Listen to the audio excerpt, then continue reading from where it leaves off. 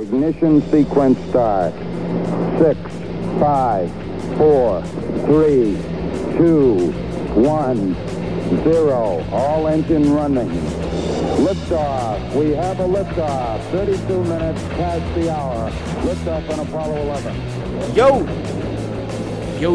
Standing Brother Show. Welcome back, buddy. We are here, live and alive. We're not live and, well, we are alive, yes. But this is a show that you're listening to on Spotify. Man, that was a bad intro. Wow, that was really bad. I think you just want to start over. No, we're already too far into this. Welcome back, everybody. I'm very happy to be back. Standing Brothers Show, episode 90-something, I don't know. We're coming up on 100. Yeah. I'll have to see what 100 will look like as far as what day that'll fall on. I can't top of my head. I can't think of it right now. Maybe something fun for the 100th episode. Maybe actually live stream that or something. That'd be fun. That'd be pretty cool. But folks, thank you guys for listening. All the links, everything down below. Follow us on Twitter, you know, all that fun stuff. But man, it's been a good week. Boys, had a hot one. Yeah. How about that sky today, Joe? Talk about blue, huh? Yeah, it's hot, a blue sky today. Joe, how's your week going? Great. I am officially unemployed for one day. Then I start my new job tomorrow, which is Friday. Bum. Which is why we're recording this a little bit differently. But yeah, great week. The Lightning played tonight. Yep. Vegas lost last night. Big boo there. But yeah, the U.S. Open started today too. So, busy. And the Yankees have a chance to sweep tonight. Yeah, a chance to sweep. Yeah, but I don't have my fingers crossed for that one though. Yankees have a chance to sweep. And the Blue Jays of all teams, so that's promising. So we'll see what they can do tonight. Playing a lot better than they have in recent days, so that's a positive to look forward to. But a little bit of a disclaimer: we're actually recording this on Thursday. I think that we're going to try to do the Thursday shows for a time. I don't know what what the consistency with that would look like. Maybe some Fridays are just me. Maybe some Friday shows will be me and Joe, depending on what Thursdays look like for us. But this show is being recorded on Thursday, so Patreon subscribers get this on Friday. Everybody else will get this on Saturday. So if something late breaking happens on any of those 2 days, and you're like, "Why aren't you talking about this?" Well, we'll get to it on Monday. They'll be on the Monday show. Chill out.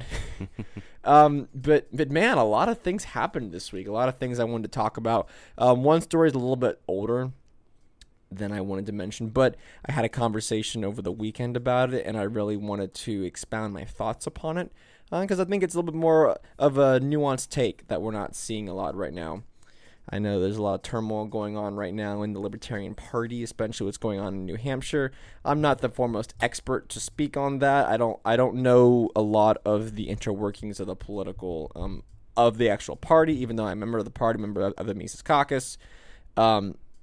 I don't have the best knowledge of that. So if you want to know what's going on, there are way better qualified people to speak on that issue. So if you're wanting our opinion on it, I'd probably just align with whatever Dave Smith is saying on this, or Tom Woods, or any of the others guys are saying on this. So I will have to convey that take to them if you want to know what's going on.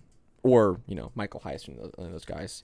They're way more qualified, way more knowledgeable on the party to speak on the issues that are going on. It's a bad situation all the way around. But other things did happen this week, other things I wanted to mention and talk about. The big thing that we were waiting for this week was, of course, the Fed's meeting. FOMC. The FOMC.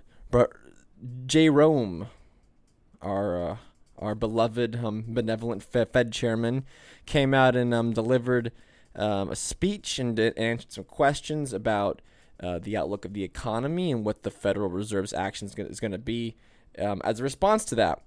And the backdrop, if you go back and listen to the other episodes, we mentioned of the inflation it's here. We're feeling it. We're experiencing it. You can go to a store and you can see it. You see it in a lot of people's wages. Folks are getting raises for almost no reason at all. because businesses are quickly realizing that they have to raise wages now to compete with the Fed's money printer. That's just inflation. So it's very interesting to see that we had a white-hot CPI number. We've had very disappointing job numbers. I think that the unemployment rate has actually gone up, I believe, a little bit. There's a Tim Pool posted something about that, about how we're actually seeing a more increase in unemployment now, which look, if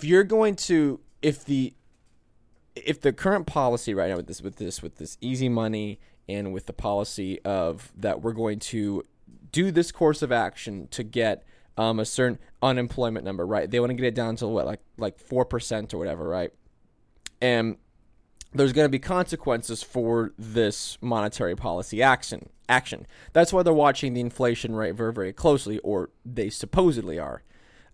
If there is any deviation or any flatlining, or especially if there is an increase in unemployment, then you have to start over again when it comes to this kind of stuff. Like if you miss a jobs report number, then something's not working, because what you're doing with the low interest rates and the access to capital that we're not seeing right now, which is causing this inflation.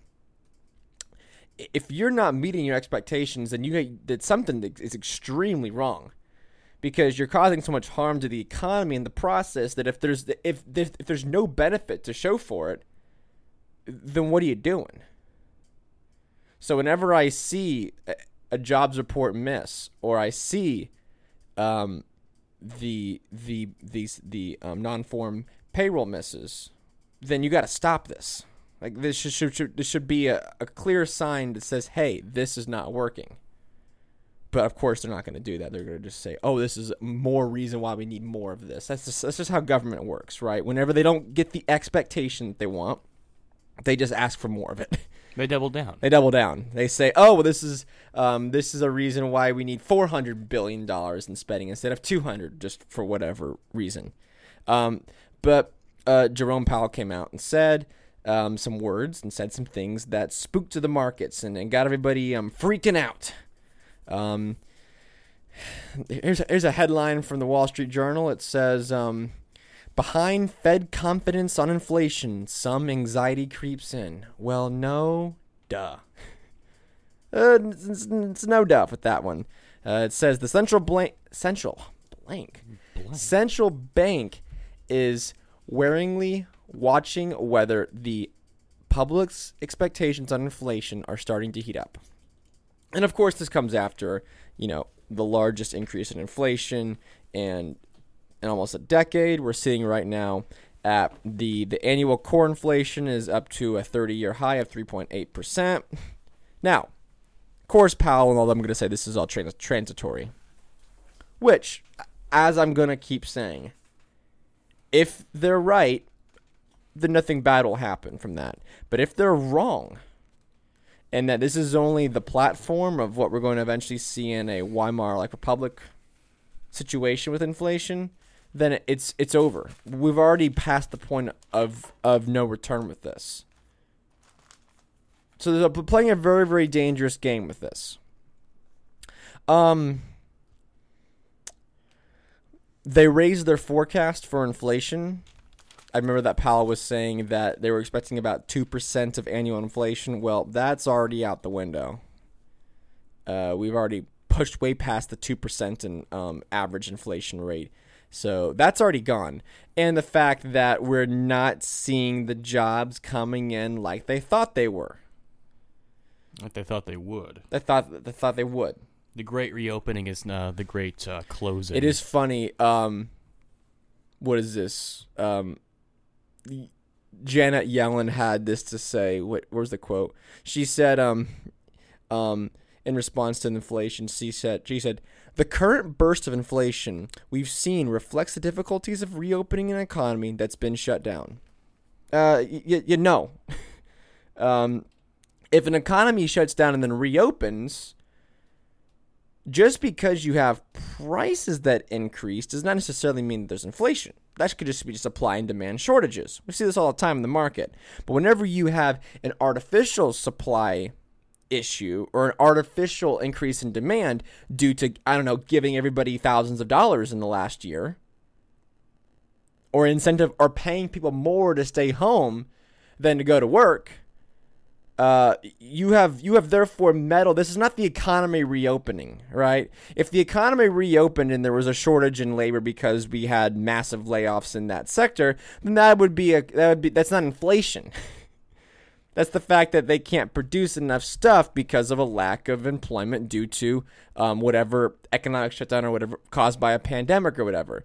Whenever you're incentivizing people to stay home more than to go to work, and you're paying people that with money that's created out of thin air, that's inflation.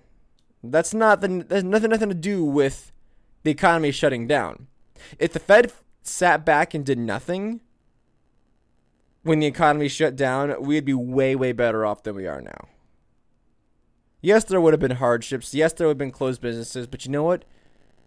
Thousands of small businesses closed regardless of the Fed's actions. The only ones who saw any sort of bailout or any sort of money were your medium and your large companies.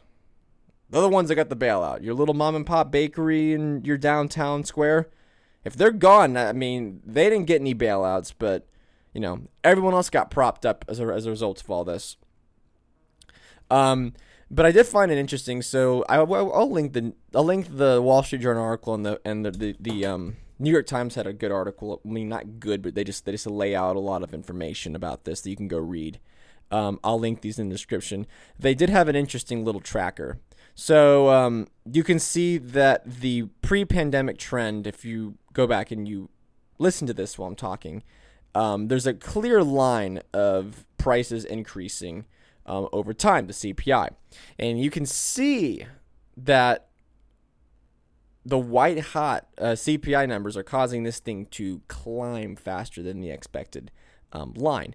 And that, of course, is because there is crazy amounts of inflation that we're not even seeing yet.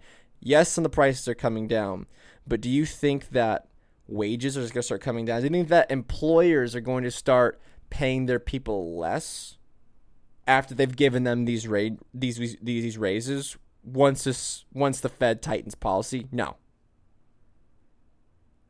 Those wage increases, that wage inflation is going to be there. Which means that because you've had a lot of these entry-level positions that have had to raise their wages so much to compete with the Fed's money printer, no sane business person now would sit there and say, okay, I gave you a $2 raise because we lost all these people. Now I got to take it back because things are back to normal now. No, that'll never happen. So now you've caused this insane wage inflation, which is a raise in the cost of labor, raise in the cost of hiring new people, training new people. Guess who's that's gonna hurt the worst? It's gonna hurt your people who have little to no skills in these entry-level employment opportunities. It's gonna hurt high schoolers and college people who could be competing for these fewer jobs at higher prices. And that's gonna be around forever. Like, you've already set that bar for the price of labor now. The price of labor is not going to just come down magically overnight. Not as fast as it came down. No, sorry, not as fast as it went up, I should say. My bad. That's baked in. No matter what interest rates are set at. Speaking of interest rates, there was massive sell-offs, of course, in the markets, as to be expected by this. We saw massive sell-offs in commodities such as gold and silver. Copper got hit pretty hard. Oil didn't do as bad, but we saw major sell-offs and all this. And of course, this is because people are freaking out that the Fed is going to raise rates sooner than expected to combat this inflation. And that, well, that's it. The game's over now. They're raising the inflation. We're going back. They're raising the rates. We're going back to normal. So everybody needs to stop buying gold and silver because, there's no need for that anymore. It's time to go and buy bonds. Time to go and, do all this. So what exactly did they set targets for? So previously the expected goal was to raise interest rates in 2024. They were going to thinking about, possibly discussing the probability of maybe raising interest rates in 2024.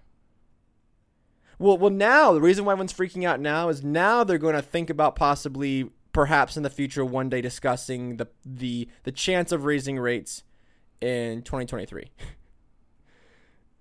So they've moved they've moved they've moved the chance of them raising rates up a year earlier. So we're still 2 years away from this, because it's talking about at the end of 2023. So we're still a year, two and a half years away from them possibly sitting down to discuss about raising rates. Right? They didn't say we're gonna raise rates this year. They say that we're gonna look at anticipating to raise rates at this time.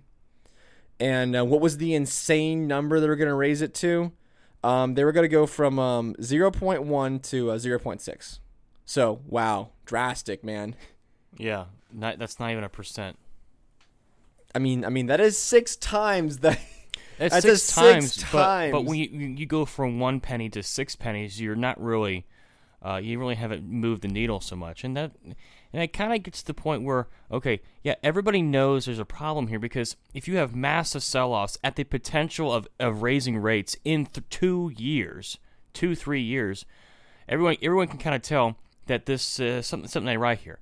And it kind of just shows that there is more downside than there is upside to the Fed's actions, because it can only do this for so long. And the upside sure looks great. You know, that stock market, what was it at before everything fell? What, 34,000?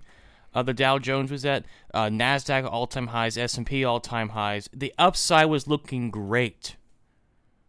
But now you have a potential to see the downside.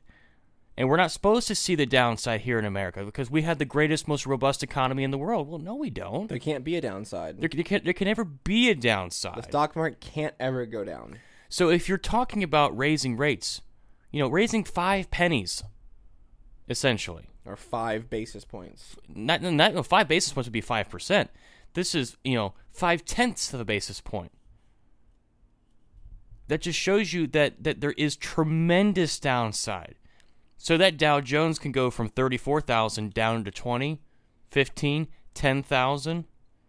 That's millions of jobs lost.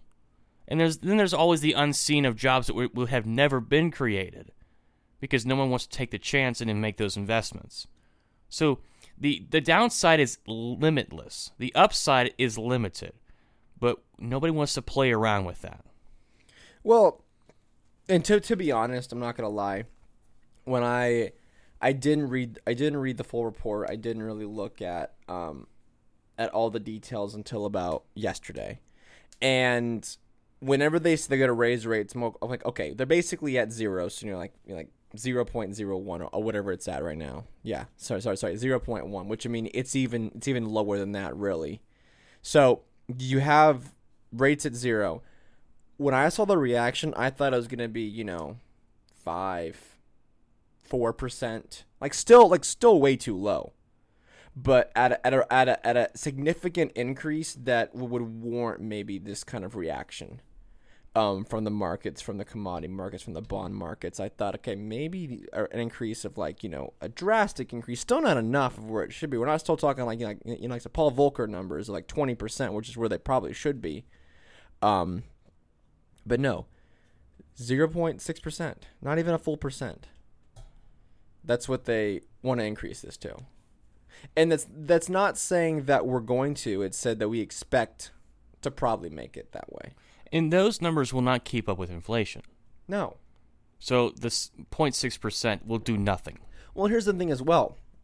That this is 2.5 years in the future. We're already seeing a 5% year-over-year inflation increase. And I don't think that what the state happens with the month of June, if we don't see a decrease in the CPI, and we have a year straight of increases in inflation, is it transitory? Okay, at what point do we decide that the inflation is all transitory and it's all going to come back down? What's the date? Jerome, seriously, what are we looking at for the exact dates? Okay, if if the CPI is not at this number, or if we're not seeing inflation numbers by this date, we'll update our timeline and we'll lower rates. He doesn't issue anything like that. You know why? Because the expectation in the markets would just go into complete meltdown. Well, see, he can't say that because of the meltdown. But what's going to happen is that they're going to get caught with their hand in the cookie jar, so to speak. Because what happens when the year-over-year, let's say we get into next year, late next year, and the year-over-year inflation rate is not only 5%, but it goes up to maybe, 8-10%. Well, now they're going to have to come out again saying, okay, well, next year we're going to have to raise rates, and it's going to have to be a significant number. It's going to have to be 3.5%, 4%, 5%. Then that's when you see the real sell-off. But he's trying to put himself in a position of power so he has options.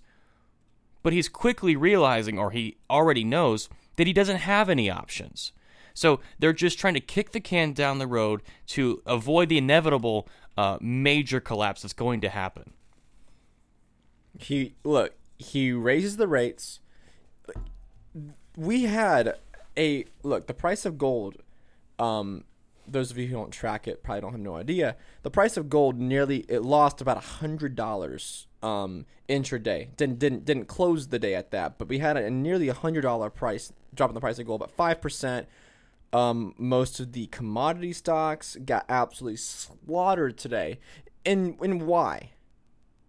Because of the idea that the Fed might possibly think about raising rates in 2.5 years.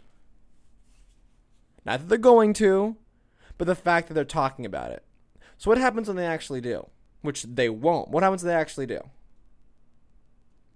Every single growth, commodity, all of that is going to be evaporated right now. If they decide to do that, which they won't. Because they know if they do, they'll tank the entire stock market. And as Joe said, that can never go down. The stock market can never go down. Do you think that Biden's going to just allow that to go on and say, oh, well, not in my roaring economy, Biden economics? Well, they'll just blame it on Trump, but even though a year or so from now, they really can't because Biden will have been president for 2 years. So it just becomes the game that they always play. Well, okay, when Trump was president, okay, well, it's Obama's fault. And then Obama took credit for all of Trump's so-called successes. And this goes on all the time. So there's never any real taking care of business, so to speak. It's always just, let's just put another Band-Aid on it and give the guy some morphine and give him some more heroin, so it looks like the problem is going away when it's really just getting worse. Yeah, they're playing a very, very dangerous game with all this, and I think that it's. I mean, we'll see. I think it'd be interesting to see the June numbers. Those will be out in a couple of. At the end, they'll be out in July, and it'd be interesting to see. For those people, well, to me, sorry to cut you off. No, you're fine. But to me, it'd be interesting to see if when the June numbers come out, as far as the inflation goes, what people like Jim Cramer are going to say. Because if it comes out hot yet again, okay, Jim Cramer is the perpetual dove that he never sees anything wrong with the market as it exists now. So if it comes out next month and it's higher than expected, what's he going to say? Well, we still believe it's transitory. Okay, but at what point does your forecast change? That's what I'm waiting to see. Yeah. For those people who think that inflation will just magically go away one day, and the fact that a quarter of all U.S. dollars ever have been magically created in the last 12 months, and all of that is gonna be all hunky dory, and that'll have no effect on the economy long term. Zero Hedge again. I'll link it down below. They have a little article that talks about how a lot of the things that I mentioned about wage inflation and all of that. Just things in the economy that we've seen go up in prices are not going to come back down just because interest rates go up or just because the Fed gives the all clear. The massive wealth transfer, the fact that you have wage inflation, as I mentioned, these things are not going to simply just go away overnight.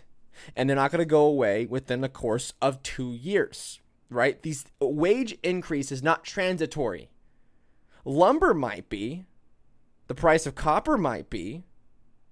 But you're not going to have a decrease in the price of labor as quickly as a commodity can move on the exchange. Nobody's going to take a pay cut. Exactly. That's not going to happen. You can't look. You can charge less for an ounce of gold based on supply, demand, the cost of mining it, the cost of smelting it and manufacturing it and selling it. All that can play into effect, but you can adjust on that. You can't tell an employee, said, well, prices have we got to lower our prices and all. We got to raise our prices, and we need to start asking people to maybe take a 10% pay cut across the entire business. No, they're not going to do that. No, that'll never happen.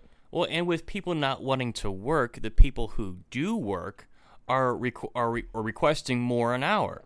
So that is not going away either. So as long as you have the Stay-at-Home, Employment Act, which is unemployment, that's not going to help the situation either.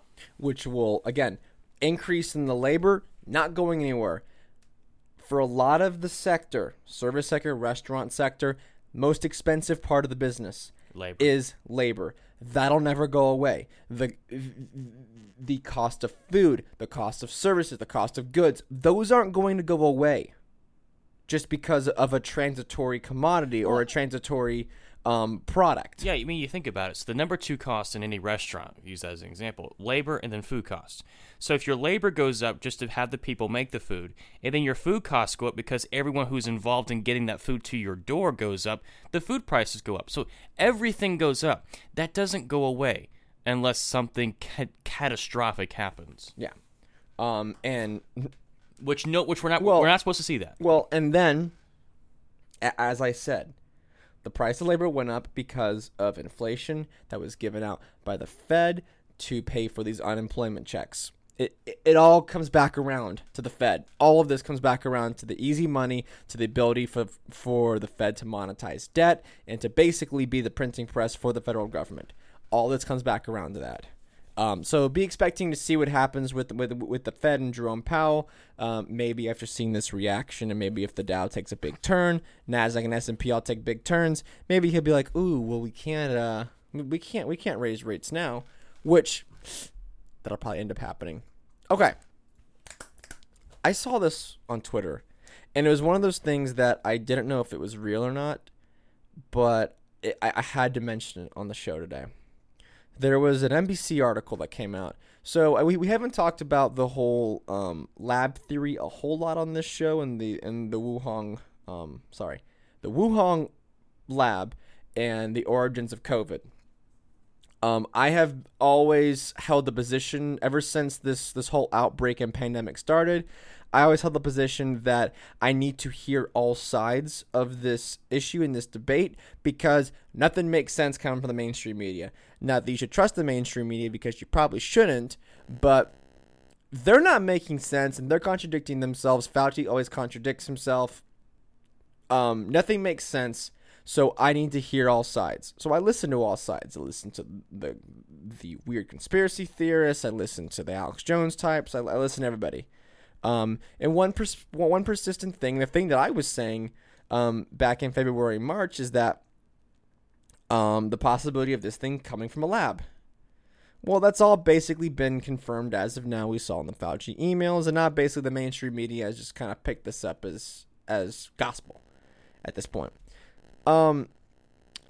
There's been some more developments. I have an NBC article here, and there's a quote from this. And I kind of want to get reaction, talk about this for a few minutes. It says, "Scientists did not come forward sooner to back the Wuhan lab theory because, quote, at the time, it was scarier to be associated with Trump and to become a tool for racists, so people did not want to publicly call for an investigation into the lab origins." Now, if you listen to me say that, and you're not doing a backflip out of your chair right now, or you're not, your eyes haven't rolled. Your eyes have not rolled. You haven't passed out because of the sheer just shock of that statement. Scientists knew and were hypothesizing this theory and this possibility back when Trump was president. Remember, not that long ago, back when this thing first started. But they didn't want to say anything or be associated with it because of racism. Because they didn't want to accuse a communist lab in a communist country for possibly spreading this thing or possibly creating this thing and spreading it. There was Sky News Australia got a hold of video footage of bats inside of these labs, so that's all been confirmed. But now that this is where this thing came from.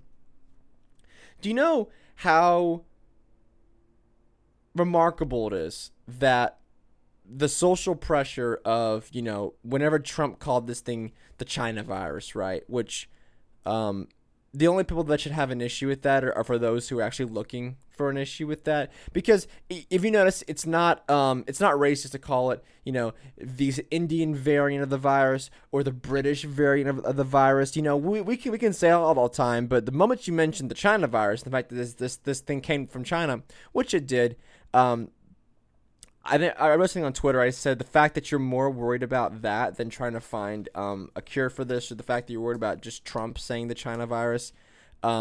This was what happens when Trump said anything. The mainstream media, these losers on the left, they had to take the opposite position. Trump mentions country, that's racist. The Kung flu. The Kung flu. Trump says a geographical sect of land. Well, that's racist. Trump correctly gives the origins of the national origins of this virus. That's racist. He also said to drink bleach too. No, he didn't. Stop. He didn't. Trump did not say drink bleach. No, Out of all the things I wish he kind of said, he's like, you know, if you drink a bunch of Clorox, it'll probably kill the thing. Well, yeah, Clorox works on the surface. Why doesn't it work inside your body? No, again, he didn't say that, but that's what they'll come back to you with. So, well, he also said to drink bleach, which, of course, he never said, and that's the stupidest thing. These are the same people who think that Putin was over there hacking polling strings. Polling locations to get Trump elected. Yeah. Can you imagine if they actually came forward with this and said, hey, we're the part of the science, part of the medical community. We think that you need to look into the lab origins of this, and we think that you need to go in the U.S. government, CDC, WHO, whoever, you need to go into this lab and look at what the crap's going on here. Do you think maybe we might have found out sooner how this thing, more information about this, been able to hold China accountable, you know, whatever that looks like, that Trump and Biden wanted to do? Do you think maybe that might have been pretty useful? Slightly.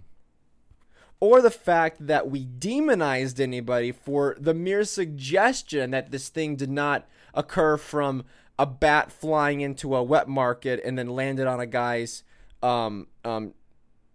food that he was buying, and then somehow the marriage of the bat DNA and the broccoli that he was buying at a market somehow created this great freak of nature virus that infected the entire world. Do you think maybe we might have, because I know many people got and so much crap for saying that this thing came from especially just saying saying the China virus got you canceled. Get the media outrage from just Trump saying, this is it was the China virus. It came from China. They unleashed it on the world. It was very, very bad. It was a horrible, horrible thing that China did. Just him saying that got enough of the entire left to freak out. But you had people banned on Twitter, banned on YouTube for suggesting that this thing came from a lab and it was not a freak of nature, part of evolutionary biology. That there are where is the reparations? Where is the apologies for that?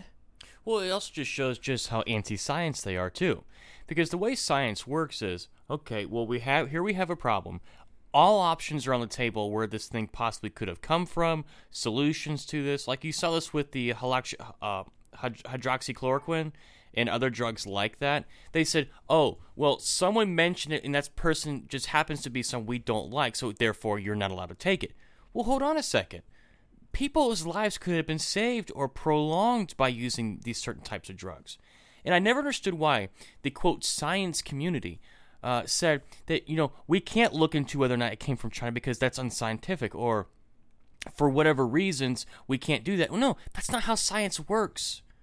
Science, you're supposed to go into areas and do research, and even if it's uncomfortable or it comes to a conclusion that you don't like, sorry, but that's the way it works. So, yes, to me, that they never wanted to prove Trump right or say he was right. So they always said, oh, well, he's wrong about everything. But now they're going to have to do that anyway. So just go ahead, just get over yourself. Get over your hatred. Get over the ickiness that surrounds the orange Cheeto. Just get over it. He may have been right about where the virus came from. He may have been right about hydroxychloroquine or these other drugs. So what? Who cares? If there's a possibility that these drugs and knowing where this virus came from saves lives, isn't that worth it? Oh, no, it's not worth it because we are in the octagon. We are in the Thunderdome where if people die, well, they die. Joe, they did not. It was scary to be associated with Trump. They didn't want to. Look, they kept quiet on their opinion that, hey, this thing came from a lab and was genetically altered and created. There were scientists playing God with viruses and created this thing. They would rather keep that a secret and keep us from investigating that and all of the crap that came from that. They would rather do that than give Trump a win. That's just what it's coming down to. Yes. If this is just the tip of the iceberg, how much other stuff came? Let's just say, for instance, that we're seeing a lot of, look, now that these studies are beginning to come out when it comes to hydroxychloroquine and, what's the other one? Investimir? No. Invectomycin? It's the other drug. Yeah, I know what you're talking about. There are two drugs. There are two antiviral, like that malaria. You're not allowed to say on YouTube. You're not allowed to say on YouTube. You'll get banned. Which, again, anti-science. There are two drugs that we're seeing very promising results. Now they're actually able to do real studies on this thing. I will bet that doctors said, maybe this thing could help people. It's low cost. There's abundance of it out there. And we can give it to people right now. We could save a bunch of lives. But they didn't want to come out for it because, of course, once there is a treatment or not saying a cure, but an effective treatment for something, you can't get emergency authorization for a treatment. Or a vaccine. Or a vaccine treatment. You can't get emergency authorization. So I would bet that there is a government scientist out there or someone connected to the Trump administration who kept quiet because of those circumstances. Oh, I have no doubt. And that they didn't want to give Trump the win. Yes, that is what this is all about. So people died and were sacrificed on the idol of not giving Trump a win. Look, we're no fan of Trump. Look, lock Trump in Gitmo for all I care. But man, how evil a person do you have to be to withhold information that could have saved thousands, not even millions of lives around the world, hundreds of thousands, just because evil President Hitler, the Cheeto Trump. Well, see, the problem is that there's a large swath of people who will reject that entirely because they'll say, well, the scientists who were in charge, the Faucis, the Birks of the world, they said that there wasn't the evidence that supported the fact that those drugs could have saved people. It's not going to be until after, maybe they had a point, but, they were doing the best they could with the information they had. And even if you bring up these scientists felt that they were more scared to be associated with Trump than to tell the truth, they'll say, they were afraid that Trump might have done something to them. Or they'll say, they were being silenced by Trump, or there was other things, right? They will find every which way to come out on top of this. They'll find every which way to make every excuse they can not to be the bad guy. And that's the real problem here, is that you've got people who are willing to play God, essentially, with these people's lives. The elite will play God with people's lives, not to give someone a political win. Who gives a flying you-know-what, four-letter word about giving Trump a win? These are people's lives. Thousands of businesses were lost. The suicide rates that shot up among teenagers over the last year and a half. All of this, that's on you. So I will no longer take the retribution that I get from people who say, well, you never wore a mask, well, you didn't lock down. No, screw you. Because if you are still enforcing those things, if you are still saying those things were important, you are on the side of the scientists who were too scared to be associated with Trump. You are the ones who caused all these deaths. You are the ones who caused all this destruction. Not on me. That's on you. And you got to deal with that. If you can look in yourself in the mirror, Dr. Fauci, Birx, people, the governors, all these people who supported all this totalitarian nonsense, that's on you. And if you can look at yourself in the mirror and say, I did the right thing, then you've got something wrong going on upstairs. Because that's not okay. That's unhuman. That is anti-science. That's anti-humanity is what that is. And those people, when people were criticizing Dr. Fauci, he was saying, "Oh, well, if you attack me, you attack science. I am the science." Or, I am the science. He says, "No, we're not attacking science. We're attacking you." And idiot. And people are saying, "We're not the ones that want to see science hanging from an overpass." No, it's you who are the reason who have caused all these things. Well, I'm just a humble civil servant. I just make recommendations. I don't make policy. No, people listen to you. There are songs that people wrote about you. It's no coincidence that when every time you're on some YouTubers, pop culture YouTubers, your videos get pushed to the top of the algorithm. You are the reason why, Dr. Fauci. This whole thing, this whole year and a half that we've gone through is because of you. All these governors that signed on to your nonsense, that's on you. And all the people that supported you. I get so sick of seeing these videos of the people that remake songs like Dr. Fauci. Yeah, the Sandman song, like bring us vaccines. That's gross. That is a cult-like behavior. And it's all on the altar of science. Well, this isn't science. There is no data to prove whatsoever of the efficiency and the effectiveness of masks and lockdowns. They just made that stuff up. Pulled it right out of thin air. The social distancing, the 6 feet apart. The CDC said, well, we don't really know where we came with that number. Really? These are the scientists. But didn't they say that something came out about it? They said that 6 feet is just as effective as 60 feet or whatever. Yeah. That there was no difference, and the fact that they said that when you're indoors, it doesn't matter because the air just keeps being recirculated, so it didn't matter how far apart you were.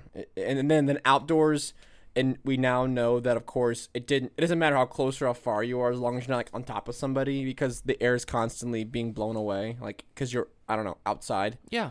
And the national psychosis of being scared of another human face, that people say, well, I won't go to concerts, I won't go do this in a large crowded event unless I have a vaccine. That's no, you can't do that to people. You have destroyed people's lives.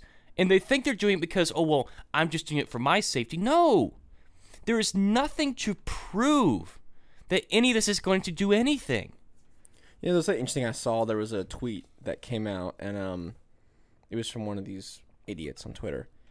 But it said, how many of you people are still wearing masks? Just like a general question that some of these influencers put out there. And the comments of people saying, been vaccinated, but I'm still wearing a mask because I don't trust the honor system of these Trumpers. Or of these anti-vaxxers. These anti-vaxxers, Joe, I don't trust the honor system anymore. Because most businesses now, besides the ones that aren't cucked, have dropped the masks completely. It's all optional. Because the CDC says you don't have to wear a mask once you're vaccinated. And since there's no infrastructure for verifying vaccination status accurately, because you can just find a image of the vaccine card online, print it off, and put your own crap in it, which I have on my Twitter account. You shouldn't do that, but it's up there. But don't do it. That these people are just completely psychotic and paranoid. There was a shooting here in Atlanta just the other day of a dispute over masks, and someone died. They got into a shootout. You don't think that these scientists? You don't think that, when they say that they're scared of Trump, right? You don't think Trump would have taken any good news to help people? Trump in an election year would not have taken like, let's say the hydroxychloroquine or these other drugs were effective, right? And they said, oh, well, I was scared of Trump. I didn't want to give the information. I was scared of him, right? Don't you think Trump would have rolled the dice and said, hey, let's try this. If it helps people, awesome. I will rise victorious. I'll be the president that saved America from the COVID pandemic with this cheap, affordable drug, or I saved or this thing came from Wuhan, China, and I'm going to be courageous. I'm going to go after China, and I'm going to hold Xi Jinping by the collar and yell in his face about how he destroyed America. Do you know how much goodwill that would have garnered from the nation if that would have happened? He would have done that in a heartbeat because he's a Machiavellian. All right, he's the one who would have done anything to get re-election. That's why he pushed the vaccine so hard. Yes, it's because he was looking for anything to get his chance to be re-elected. So I don't want to hear this about, oh, well, I was scared to be associated with Trump. Trump didn't care who he associated with as long as it was good for him. That's Trump. That's Trump for you. I just think it's gross that some people stooped down that low for a mere political gain. I will link the tweet, and you can see the people's responses to this one. It's pretty good. All right, last thing I want to kind of talk about. I know this is kind of old news. This came out from June 10th. This happened. So last week, I did have a spicy take on this that I will try to find. I'll try to link that in the description if I can remember correctly. But and I do kind of want to mention this man in particular. I did write a Substack about him. But I kind of want to give my thoughts on him beyond COVID. So Ron DeSantis, the governor of Florida, came out. The country of Florida, sorry. No, the country came out and said that he was going to essentially be banning critical race theory. Those who know who critical race theory, that's like the 1619 project, is kind of the similar. 1776 project. No, not that one. The they're wanting to. But you know what I'm trying to say. Came out there and said that Florida schools will no longer be allowed to teach critical race theory. And those who know who critical race theory is, you can go look it up. It's just a bunch of just Marxists, hating cops, hating America, hating white people because, racism, that kind of thing. And establishing really dangerous ideas that, hard work is somehow white supremacy and how showing up on time is white supremacy. We don't have to be white to perpetrate white supremacy. Yeah, stuff crap Figure like that that. One out. No fan of it, and it should be it shouldn't be taught to children. But we saw a massive uproar in the conservative right of this nation saying that this is a big win for America, that he abolished this from being taught in schools. The libertarians were kind of split on this. A little bit more of the right-leaning ones were championing this on, and then many of them were not. So the way I look at this is I don't like the governor having the power to be able to just willfully choose what teachers are allowed to teach children or teach students. Another example of this would be where if a business wanted to, or privately owned business wanted to go out there and do critical race theory in their companies or diversity training, governor comes on and says, yeah, you can't do that. And if you continue to do it, then we're going to cut whatever grants that you're receiving if they receive government grants, or we're going to penalize you financially for this. But go ahead. That's a little different because we're talking about public schools. No, here's a reason why. It's still a financial thing, right? If a school wants to teach that, well, they'll lose their job, they'll lose their funding. Same thing. If it went to a company who's receiving funding or receiving some kind of monetary incentive from the government, and they say, well, if you don't play by our rules, we're going to cut your funding away. But it's completely different though, because if you're going to a private business and the customers voluntarily choose those services. With public school, you don't have as much choice in the matter.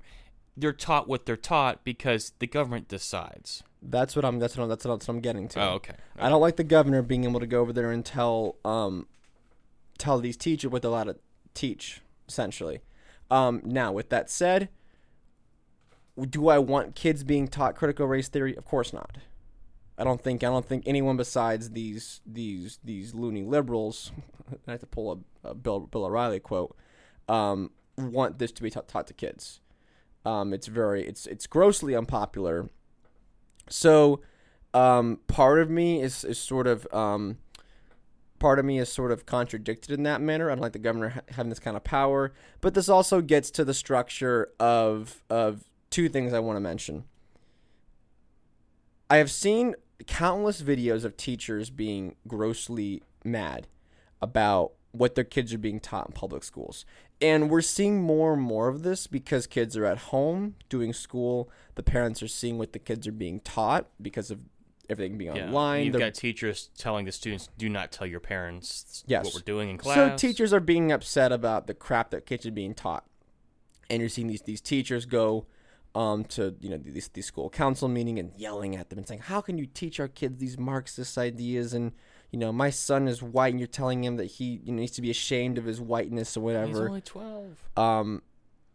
And the issue I have with that is, if that is that big of a deal for you to leave your home, take time out of your day to go yell at a school board or whatever, and if it's that big of a deal for you to have this anger, then why are you keeping your kids in that school?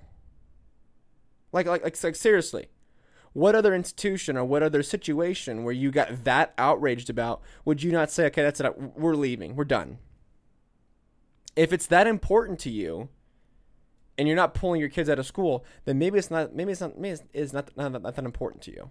That's what I get upset about when I hear conservatives, and especially when I see on Fox News, that like, oh, how can these teachers teach this to their kids, and these parents are so right. We need to change the laws in this nation. Or I know, radical idea. If you think that the future of your child's education is that important, which it is that important. To set the foundation for your children's ideology, to think critically, to get a good education, to understand the world around them, to learn valuable skills. That's extremely important. So if you think that your child's education is one of the most important things they'll ever have to encounter, maybe you wouldn't auction that off or send that off to someone else who's teaching this crap. You find out about it, and all you do is complain about it. Yeah, I think the CRT, the 1619 Project, and the 1776 Project is the best commercial for homeschooling that ever existed. Because, over the last year, like Jacob said, parents have seen what their students are actually being taught in school, and it's all just a bunch of hot garbage, HVOT, as our grandmother called it, hot vomit on toast. It just shows yet again that, there is a second, if not third, if not fourth way of educating students. You don't have to send them to the minimum security prisons that are public schools. You can homeschool.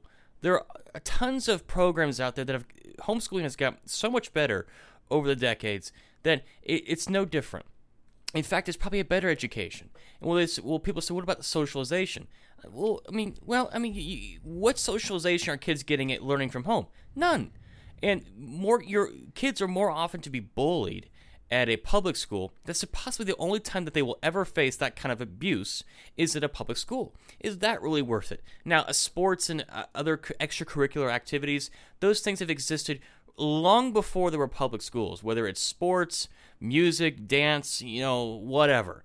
Those things have always existed before public schools, and they will exist after public schools.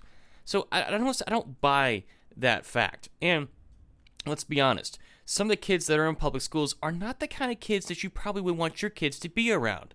There's some bad kids out there, and you want to keep your kids away from the bad kids. That's a fact of life, right? You adults don't go around hanging around convicts, right? Because those are bad people. You are who you associate yourself with, right? Am I right? So why would you send your kids to schools with bad kids? Come on. So, but I don't necessarily have a problem with not Newsom, but DeSantis 86ing it. I don't necessarily have a problem with that because yes, he is the governor of Florida, and I don't know to the extent of which his powers over the curriculum for his state are, but here you have critical race theory, the 1619 Project, and the 1776 Project, which are all terrible and all bad. If he just retroactively says, okay, we're not going to do this, we're not going to allow this, to me, that's better than the alternative, than a government imposing that on a state. Maybe... Well, isn't it the same thing? It is the same thing, but I would much rather them take the bad thing away than put the bad thing on. Because once the bad thing is put on, it's nearly impossible to take the bad thing away. I just don't like the governor having the ability to tell teachers what they can and can't teach. Because that should be left up to the teachers. I agree with that. So let me get another example. I get this example to conservatives all the time. I'm not sure what DeSantis will replace the curriculum with, whatever. But if Gavin Newsom went over there and said, no, you will teach critical race theory or else, which is the direct inverse, do conservatives have an issue with that? As far as the power dynamic of the governor doing that. If you have an issue with that, then you have a problem with DeSantis doing it as well. That's the issue that I have with a lot of conservatives, is that they say, okay, this is him. This is him using his executive order or executive power for what we like. Right. Back to the parents, though. There's no good example for. There's no good reason for public school to continue to exist in this country. There's not any positives that I can find from it existing. And until these teachers with all this till these parents who have this righteous anger about what these kids are being taught, if you're not pulling the kids out of school and you're not pulling for whatever tax money that's being stolen from you to follow that child, which I think is the next step. Like, we're not going to abolish public school overnight. It's not going to happen with one single vote, one single passage of legislation. What can pass, though, is having money follow the kids, which will force public schools to compete with private and homeschool, which they'll never be able to do because they're by definition inferior in every single way. If you're not advocating for that, then I don't take you seriously, right? If you claim education was the most important thing about them, then as soon as you see this crap, you would say, I don't want any part of this. I'm pulling my kid out, and if I have to work a second job to homeschool my kid, I'll do it because my kid is that important. I've already said that whenever the time comes for me to decide for schooling, they ain't going to a public school. If I have to come home from work to school them myself, then I will do it gladly. But I am not sending a child into that environment when you know this is going on. And if you continue to uphold that, to subject them to that, then I can't take you seriously. Take your kid out, advocate for, I wrote on Twitter, I said, why ban CRT when you can just abolish public schools, which I think is the perfect solution to this. However, it's a little more controversial. No, it's a little more of, edgy. I don't want to say utopian, but it I'm trying to say. Well, just tell them to say, hey, I want the money to follow my kid. If there's $15,000 a year to educate a child, I should have a certificate to say I can go to a private school. If they cost $18,000, I'll make up the difference, or I get $15,000 worth of homeschooling supplies for my child every single year because it's stolen from me, so I might as well get it back. Well, they won't do that because the school is where people are indoctrinated into what the ruling class wants you to believe. But some states already have, like Kentucky, I think, did it. Well, here's the reason why they won't give it up. The reason why conservatives will never want to abolish the public schools is because of things like the 1776 Project. They want to indoctrinate kids just in the same way as the left does with the 1619 Project. Now, we don't still have to get into debate what's in those two things, but neither side wants to give that up. The culture war exists in the public school. The right knows this. So they want to use the public school as their platform to indoctrinate kids. They won't give it up. They don't necessarily care whether or not, we'll kind of chisel around the edges of some things, but they won't make the structural, fundamental change because they want to use that same power, like what you said, for what DeSantis did. It's the same thing, just it's two sides of the same coin. That's what this is. One side wants to teach 1619, the other side wants to teach 1776 Project. It's the same thing, just a little bit different. So I can't be as outraged or as upset about this because they both want to do the same thing. That's it. That's what I was getting towards, though. But my issue is with the parents on this. Well, see, that's my biggest issue with the parents. But the problem is, most of these parents, the ones who are upset about these things, want to use the public school in the way. I don't think they do, though. I think they do. I think that some of these parents are outraged that their kids are being taught crap and they want it to stop. And they're not willing to put up. Look, if it's that, like as I said, if it's that important, you would have looked at this and said, "Look, if you don't change this, I'm pulling my kids out." But I think the vast majority of parents don't want to homeschool because they want someone else to teach their kids. Well, then they don't want to take the responsibility. The outrage is manufactured at that point. It's not real because if you really cared about your kid, you would have taken them out. Let me finish though.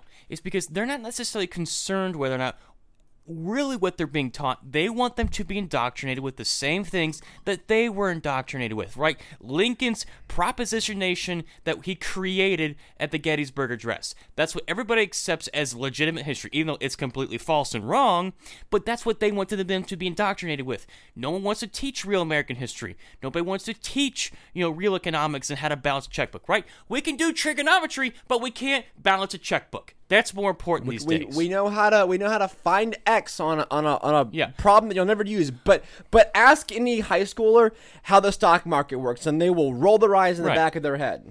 They don't know. They don't understand anything about compound interest and how interest works, and how to do small repairs around the house. But we can do trigonometry, and we can write great research papers. Yeah, that's really building a society up for success, right? The parents don't necessarily want those things. They want them to be indoctrinated the same thing that they were indoctrinated with because they thought that is a legitimate, real education. When really, everyone's wrong but me. Everyone's wrong but us. You're all wrong but us, okay? This is the only show we got everything right. Yes, that's what I had to feel about DeSantis and about that. I don't disagree, but I just think a lot of this outrage is manufactured. I think if the parents really cared, they would take this kind of action. Because honestly, I have no children. I have no children in the public school system. But if I did, and I just happened to find out about this, maybe I would have gone to one of these meetings to get an explanation for it, or to ask this needs to stop. And if I don't get the response I want, I'm pulling them out. I think the logical solution for this is for parents who are outraged, and just in general, have the money follow the kids. I know that's very unpopular for an ANCAP to say, but abolishing public schools is extremely unlikely to never happen as long as there is a state. But what we can have, and as far as taxation, that's not going to go anywhere as far as anytime soon. So the next best solution is to have the money follow the kids. So you give however many dollars the public school takes. That is a certificate. They can go to a private school, charter school. They can go to homeschool. It doesn't matter. Or they can go to public school. But that creates competition. It creates schools to compete for kids. Imagine that. Imagine schools trying to compete for your kids to be the best. That's the solution. I mean, yeah, I've been in some of these public schools for when we were Boy Scouts, merit badge day, whatnot. They're crap. They're hot garbage. There's nothing in a public school that's exciting or everything looks the same, right? It reminds me of when we were in Germany on West Germany. Everything looked the same. It was just East. East Germany. Everything was concrete. All the buildings looked the same. Everybody just looked so depressed. That's what public schools are. It's just cinder block, painted white. Everything looks the same. The bell rings, you go to the next class. The bell rings, you go to the next class. You know what that sounds like? That sounds like the old industrial America, right? When the air horn whistle. When the steam whistle rings, it's time for lunch. It's time to go back to work. Break. The day's over. Start the day. Right. That's what public schools were created to be. It was not to necessarily educate. It was to indoctrinate people to be good workers. So making good little workers. Well, folks, that's the episode for the show. Hope you guys enjoyed it. If you did enjoy it and you said, hey, I want to support those guys financially, you can do so in the links below. Check out the Patreon. Check out the Teespring store. I'm thinking about doing some new t-shirt designs. If you have any ideas, I would love to see them. I kind of like the whole, 80s outrun kind of thing I got going on. So if you have any cool ideas for that. I did update the sticker. It has a better background now. So the one we had before was kind of wasn't happy with it, but I think I upgraded it now. I'm going to order one here soon and see what it looks like. But be sure to go and check those out. Follow us on Twitter. And, yeah, I have nothing else for you guys. But just thank you so much for the support. Honestly, I had somebody else just tell me about the show. And people are listening to this and they're sharing it. It's awesome. This was always just kind of a hobby and always kind of a side project, something to kind of fill our time and be productive with. But the love and the outpour that we've gotten from this, and just people saying, hey, you've opened my eyes to something brand new that I'll never hear anywhere else. That for me is a win. Just having someone say that and just making someone think that on things they never thought about before. That's a win, and I love it, and that's the reason why I do it. I don't do it for the money. I don't do it for anything like that. I do it for the people who come up to me and said, "Hey, you made me think. You made me question something that I was taught for a long time. I'm gonna pick up a book. Like, what is your philosophy about? I'm gonna do some research. That for me is awesome, and that's why I do it. It makes it's worth more than any Patreon subscription. I love it. But the Patreon just keeps the show funded. It's not a drain. It's not a net negative on us. So that's why the Patreon's there, just to help with the upgrades and stuff. But we love you guys. I hope you guys have a fantastic weekend. I will catch you guys on Monday. But until next time, take it easy. Tranquility Base here. The Eagle has landed. Roger, point. Tranquility, we copy you on the ground. You got a bunch of guys about to turn blue. We're breathing again. Thanks a lot.